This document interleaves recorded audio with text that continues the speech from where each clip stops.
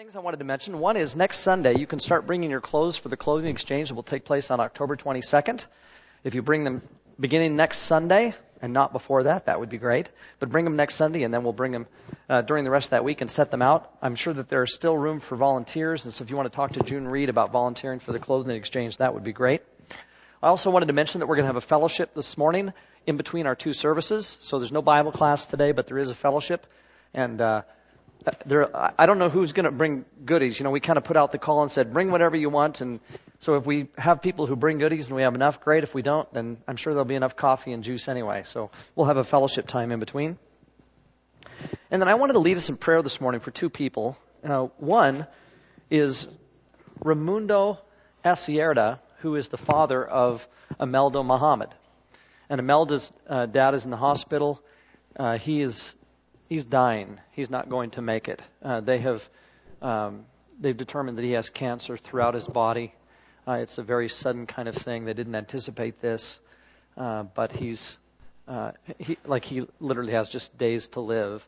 And because he has dementia, I think he had a hard time communicating what was going on with his body. And so all of a sudden, this has come upon them just in the last week or so that they realized that he's very quickly going to pass on. So we need to be praying for Imelda and her family. And then we also need to be praying this morning for Barb Zorn. Barb has had ongoing health issues for a considerable period of time. In the last few weeks here, she has been really incapacitated, especially when it comes to walking.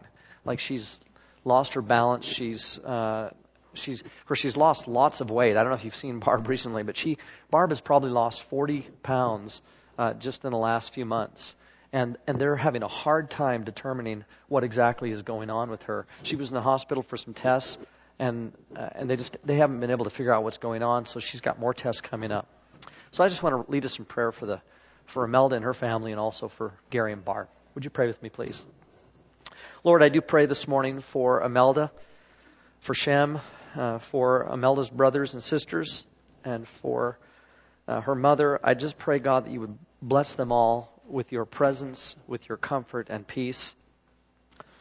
Father, to even communicate with Raimundo at this point is really difficult. I think he might hear us, but he's not able to talk back. And Lord, he's clearly about to be taken by you. And so we pray, God, that you'd bless him as he inside has comfort and peace, thinking about his own salvation in you. And God, I just pray that you'd bless his family as they are around him and minister to him, be with the hospital staff and comfort him. Father, we're thankful for his life and his commitment and faith to you. And just please be with his loved ones in light of his faith and comfort them with that truth. Father, we also pray this morning for Gary and Barb, and especially for Barb as she's facing all the health issues that she's indeed facing. The problem is we don't know what those are.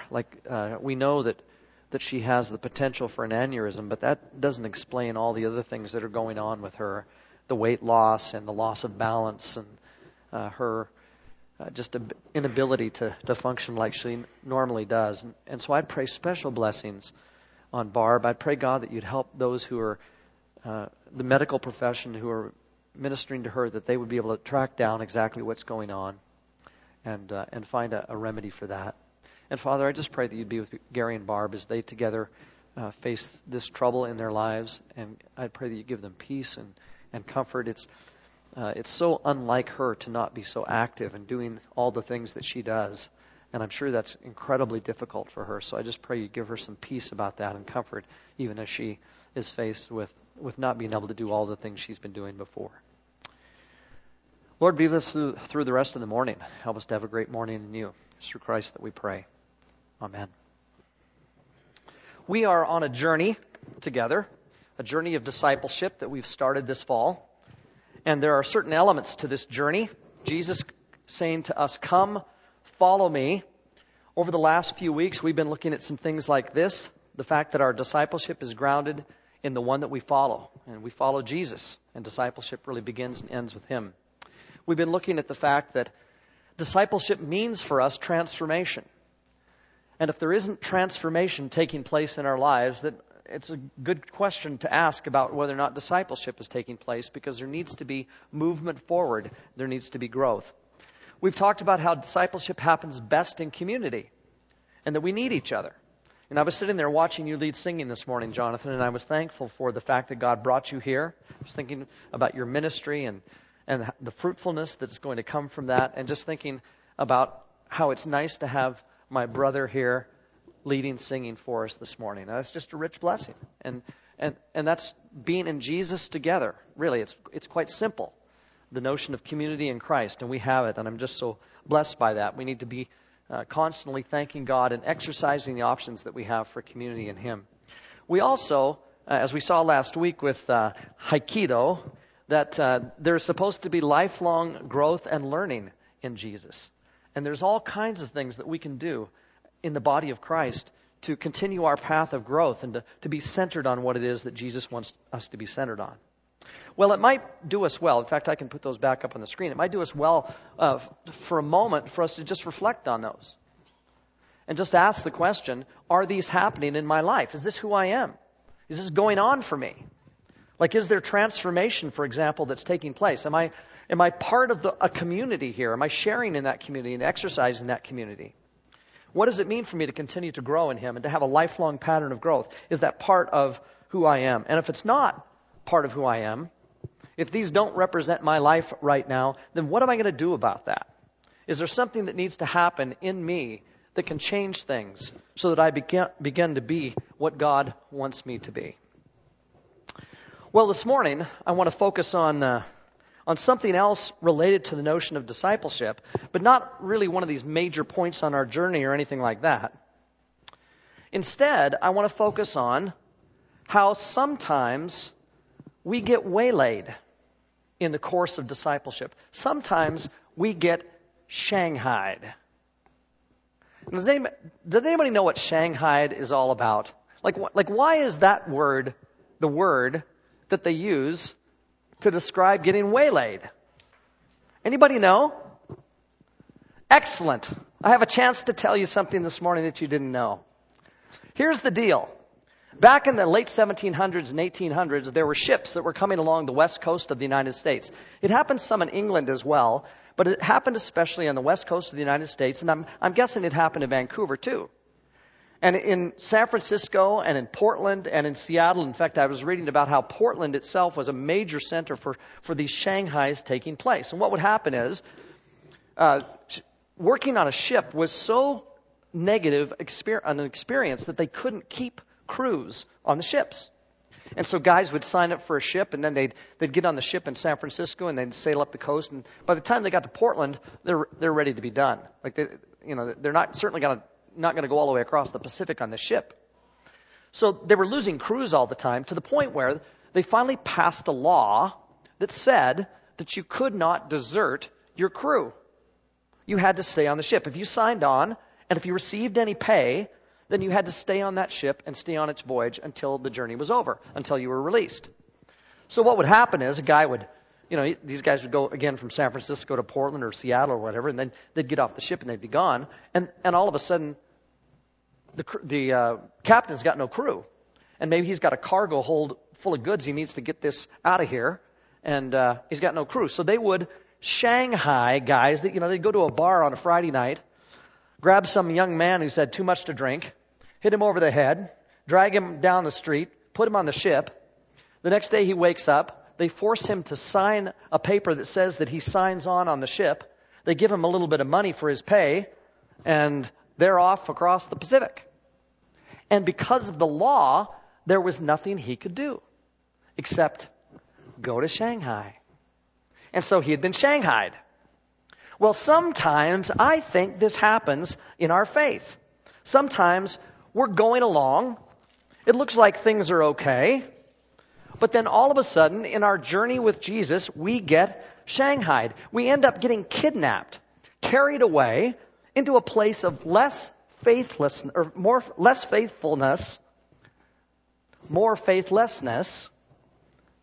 than what we were meant for when we started following Jesus. Now, I think that usually the shanghaiing of our faith is a little bit more subtle than somebody hitting you over the head, dragging you down the street and putting you on a ship. But there are ways, nonetheless, in which the deceiver, in which Satan himself goes about shanghaiing our faith, and the biblical writers talk about just exactly this kind of thing. I want you to turn to Matthew chapter 6, if you would, in your Bibles. Matthew chapter 6. And maybe when somebody gets to a Pew Bible, I didn't look that up, somebody gets to a Pew Bible on that page, if you want to yell out the number, that would be great. Thank you. Matthew chapter 6, verse 19, on about page 684. And I just want to read here for a sec. Look at this. Verse 19. Do not store up for yourselves treasures on earth, where moth and rust destroy and where thieves break in and steal. But store up for yourselves treasures in heaven, where moth and rust do not destroy and where thieves do not break in and steal. For where your treasure is, there your heart will be also. Now that's a kind of a classic text for talking about how we get shanghaied by being concerned about the treasures of the world. Look at verse 22. The eye is the lamp of the body. If your eyes are good, your whole body will be full of light. But if your eyes are bad, your whole body will be full of darkness. If your whole body will be full of darkness, if the light within you is darkness, how great is that darkness? And so there is this shanghaiing of our faith that can take place when our vision is distorted. Look further. No one can serve two masters. Either he will hate the one and love the other, or he will be devoted to the one and despise the other. You cannot serve both God and money. Well, that's, again, kind of a classic way in which the world distorts our discipleship, distracts us from being what God wants us to be. But if you continue down the page, we're not going to read all this text, but in the NIV Bible, at that point, there is a section break here, kind of, and the heading says, do not worry. But isn't it the case that worry is oftentimes the very thing that also distracts us? And we can be worried about all kinds of things. You can be worried about your kids. You can be worried about your job. You can be worried about your health. And all of a sudden, my time is wrapped up in all those things, which are good things, by the way. But I find myself dragged away from the very things that maybe I should be focusing on that will help me and enable me to be all that God wants me to be.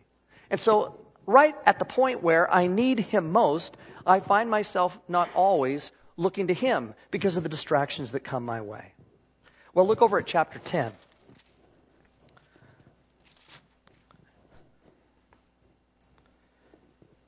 And just notice verse 37. Even this kind of thing can be a distraction. Anyone who loves his father or mother more than me is not worthy of me.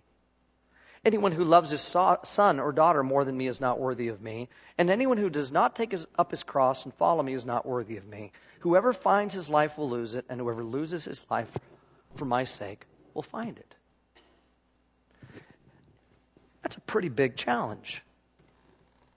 And I don't think Jesus wants us in any way to feel negative toward our mothers and fathers or children. I think the point is that sometimes the responsibility of being a disciple of Jesus demands of us big decisions. Life-changing decisions. Cross-carrying kinds of decisions.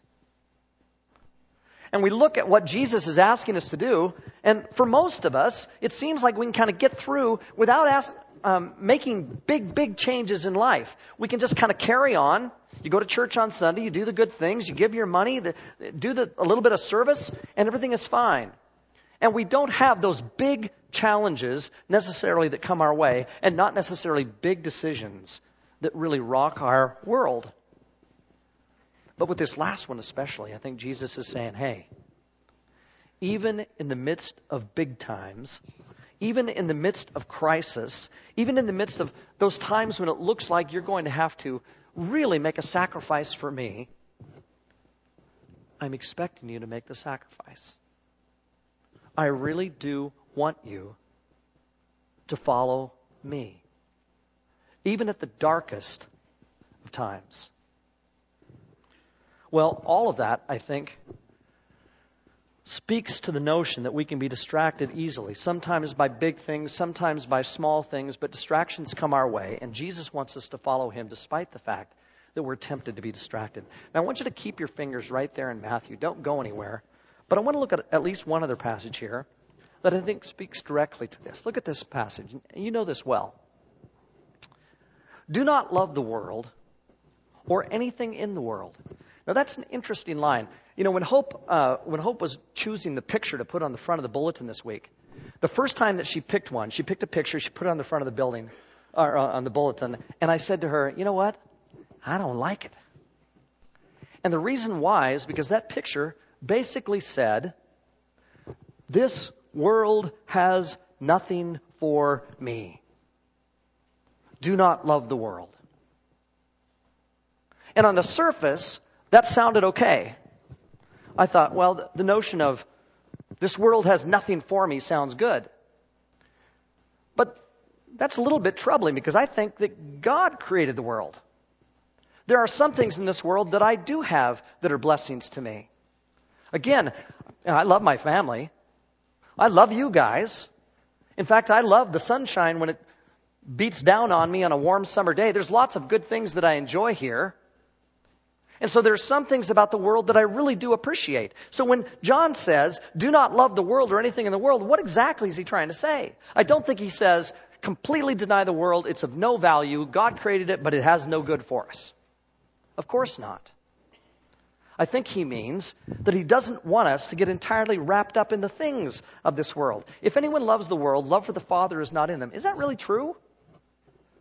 If there are things in this world that I love, does that mean that the Father doesn't, his love is not in me? Well, again, I think there's got to be some balance there. For everything in the world, the lust of the flesh, the lust of the eyes, and the pride of life comes not from the Father, but from the world. The world and its desires pass away, but whoever does the will of God lives forever. And I think it's possible for us to enjoy some of the things in the world without being completely overcome by them. Have them end up ruling our lives as they so often do. And we need to have that kind of balance. In the end, the crucial point is to not let ourselves be shanghaied. Again, faith doesn't need to be crushed just because there are some things in the world that we appreciate. And so we need to be careful. On May 23rd, 1964, William McIntyre went to work in downtown Manhattan in New York. He was a prominent banker who had done very well for himself. This day was like any other day, except that after he left the office, at the end of the day, William McIntyre was never seen again. The only clue as to what might have happened was that on McIntyre's desk the next day, they found a single sentence written on a piece of paper that he had apparently written before he went home for the day on the day before. And the sentence simply said, I am very, very weary. I am very, very weary. And so the speculation is that this weary man probably went to the Brooklyn Bridge and jumped off. Because the things of the world had weighed him down. And I want to assert something about this notion this morning. I don't think that followers of Jesus generally give up their faith or waver at following Jesus because they prefer to be thieves or drug lords or dealers in stolen art or because they want to be human traffickers. And I don't think Christians typically say in their hearts, I want to be rich because I love money more than anything, along with the power and the fame and the control over others that I can have. I don't think these are the things that drag us away. Most of the time, I think following Jesus becomes less a priority for us because we are beaten down by the temptations that the world throws at us. We become weary of the daily battle of pursuing success, of fighting off worry, of being so concerned about our lives here that we have no room left for following Jesus with any kind of seriousness. And so I would say that rather than being tempted to become a bank robber, we are simply shanghaied by simply living life. I think it's these day-to-day things that end up getting us. Now, sometimes there's at least something that we can understand about this in terms of why this might be. There are young mothers sitting in the audience today who grieve because of diaper shock. There are mothers who grieve over dirty clothes shock, or vomit shock, or feeling like I live my life in a minivan kind of shock. Who has time to sit and contemplate the deep things of God when every 3 minutes there is an angry mob screaming at you, "Mommy! Mommy!" And that makes sense. We're overcome not with the temptation for that mother to leave her family and become a madam in some large city. She's just overcome by life. She gets shanghaied by the fact that she can't see straight because she has no time. And of course, there are times when any of us could be faced with the worries of losing our jobs in this economy, or even of something that we really need, like our automobiles breaking down. Sometimes we worry about family, and our concerns are real. A parent who has a child in trouble, whether it's from poor grades in school, or because they have no friends, or because they're beginning to abuse alcohol, a parent like that is going to be worried. And it only makes sense that they're going to be distracted. I mean, you talk about distractions. How would you like to wake up one day to find that your son or daughter isn't home, and the police call that morning and say, "We have him or her in custody"? It makes sense that we would be distracted. But the fact is that it's exactly those kinds of moments in life that God wants us to throw ourselves on Him, not walk away. That's the moment when discipleship has to be at its strongest. That's the moment at which we need Jesus the most. And so I would say something like this. When life distracts us, just with everyday worries, it's time to come follow Jesus, not to walk away. But I think too many people make exactly the opposite choice. And when they do, they miss a promise like this one. "Come to me, all you who are weary and burdened, I'll give you rest. Take my yoke upon you and learn from me, for I'm gentle and humble in heart, and you'll find rest for your souls. For my yoke is easy and my burden is light." And so often we choose the heavier of the yokes. Because when we choose the world's way, we are choosing the heavier of the yokes, not the lighter yoke. And God wants us to choose the light way. And so there are distractions that come to us in everyday life, there's no doubt about it. But God chooses us in the midst of those to choose Him first. Our world is constantly calling us away from Him, but as we just sang about, He keeps calling us to be His disciples and follow Him. I told you to keep your fingers in Matthew. Look at Matthew 19. Go to Matthew chapter 19. And in verse 16 it says, "Just then a man came up to Jesus and asked, 'Teacher, what good thing must I do to get eternal life?' 'Why do you ask me about what is good?' Jesus replied. 'There's only one who is good. If you want to enter life, keep the commandments.' 'Which ones?' he inquired. And Jesus replied, 'You shall not murder, you shall not commit adultery, you shall not steal, you shall not give false testimony, honor your father and mother, and love your neighbor as yourself. All these I have kept,' the young man said. 'What do I still lack?' Jesus answered, 'If you want to be perfect, go sell your possessions and give to the poor, and you will have treasure in heaven. Then come follow me.' When the young man heard this, he went away sad because he had great wealth. And then Jesus said to His disciples, 'Truly I tell you, it's hard for someone who's rich to enter the kingdom of heaven. Again, I tell you, it's easier for a camel to go through the eye of a needle than for someone who is rich to enter the kingdom of God.'" And this morning, I want to ask the question, why? Why is it so hard? And this is a pertinent question because from what I can tell, there isn't anybody in the room who, by the standards that Jesus is discussing, isn't rich. We're all the rich ones. We all have more, percentage-wise, than virtually anybody else in the world. There is no place on earth that you can live and have it better than we have it in Western Canada. Well, maybe if you live in Abu Dhabi or something, I suppose. But would you rather live there or here? And so we have so much. We're all rich. Is Jesus trying to say, you're never going to make it? And of course, that's not what he's trying to say. The problem is not that they're rich. It can't be. Abraham was rich. Moses grew up in the house of Pharaoh. David was a king with enormous wealth. And of course, his son had way more than that. And so riches don't seem to be the problem. God blesses people with riches. The problem is the distractions, the subtle distractions that constantly go with them. Riches and things and power and leisure pull us away. They subtly distract us. And before we know it, our spiritual interests and our concerns for following Jesus just aren't as strong or as interesting to us as they were before. We suddenly change. We suddenly get shanghaied. You know, being a West Coast boy, for most of my life, I know a little bit about the ocean.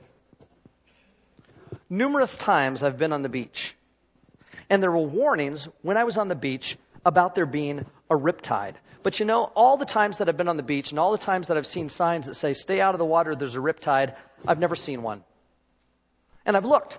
Like I've stood on the beach and I've looked and I thought, surely I'm going to be able to see this water moving in and out and all over the place and maybe carrying somebody away. But I've never seen it. And the reason why is because the ocean, when even in the midst of a riptide, does so with a certain subtlety.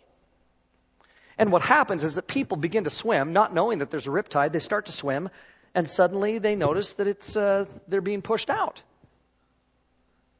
And so in a few moments, they might get a little bit worried. They're trying to swim against the riptide, and they're not making any progress. The shore is not getting closer. It's getting farther away, and they begin to panic. And they swim harder and harder and harder and harder. And you know what kills people in a riptide? It's not the fact that they float out to sea miles and miles.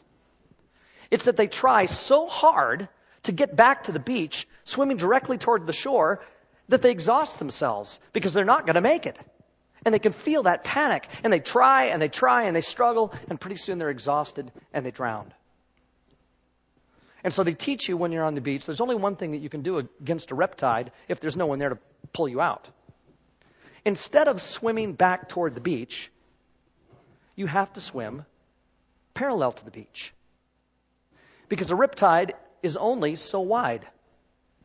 And so you swim out of the riptide by going parallel to the shore. You swim sideways.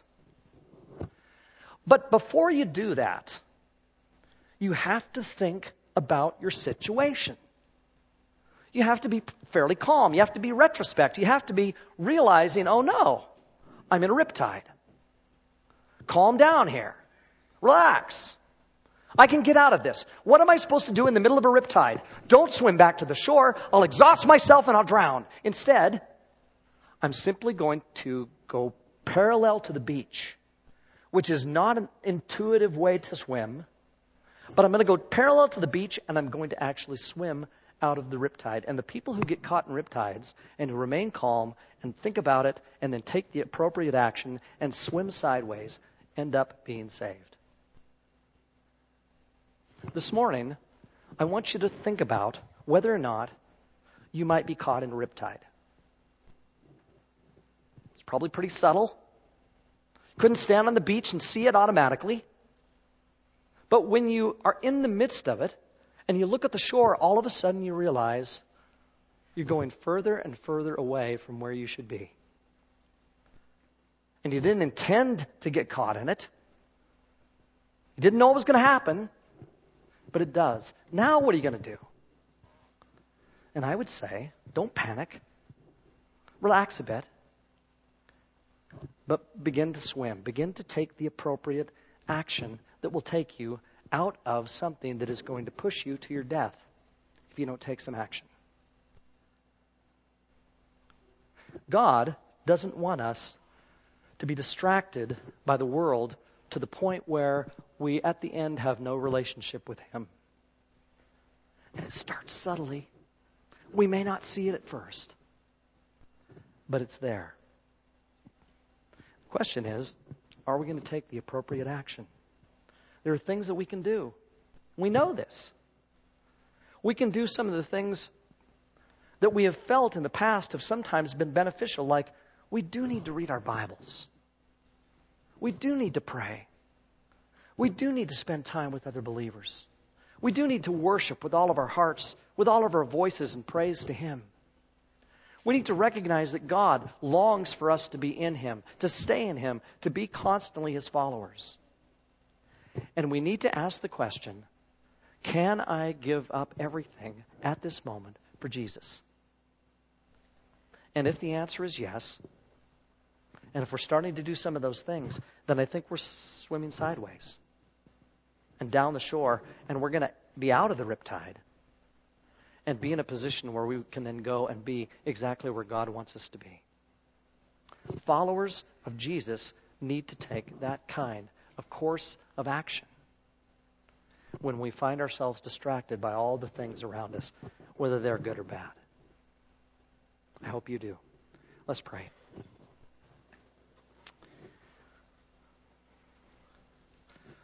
Lord, there are people that I'm worshiping with this morning who, if they are honest with themselves and try and assess their situation, might actually feel like they're in a subtle riptide of getting sucked in by the world. And so, Lord, I'd pray that you would help them to take appropriate action. Help them to think. Help them to look to you. Help them to take the actions that will put them back in touch with who you are. And Father, help them first of all, preeminently, to just keep looking to your Son and following Jesus when He calls. Help us be disciples who follow Jesus. It's through Christ that we pray. Amen.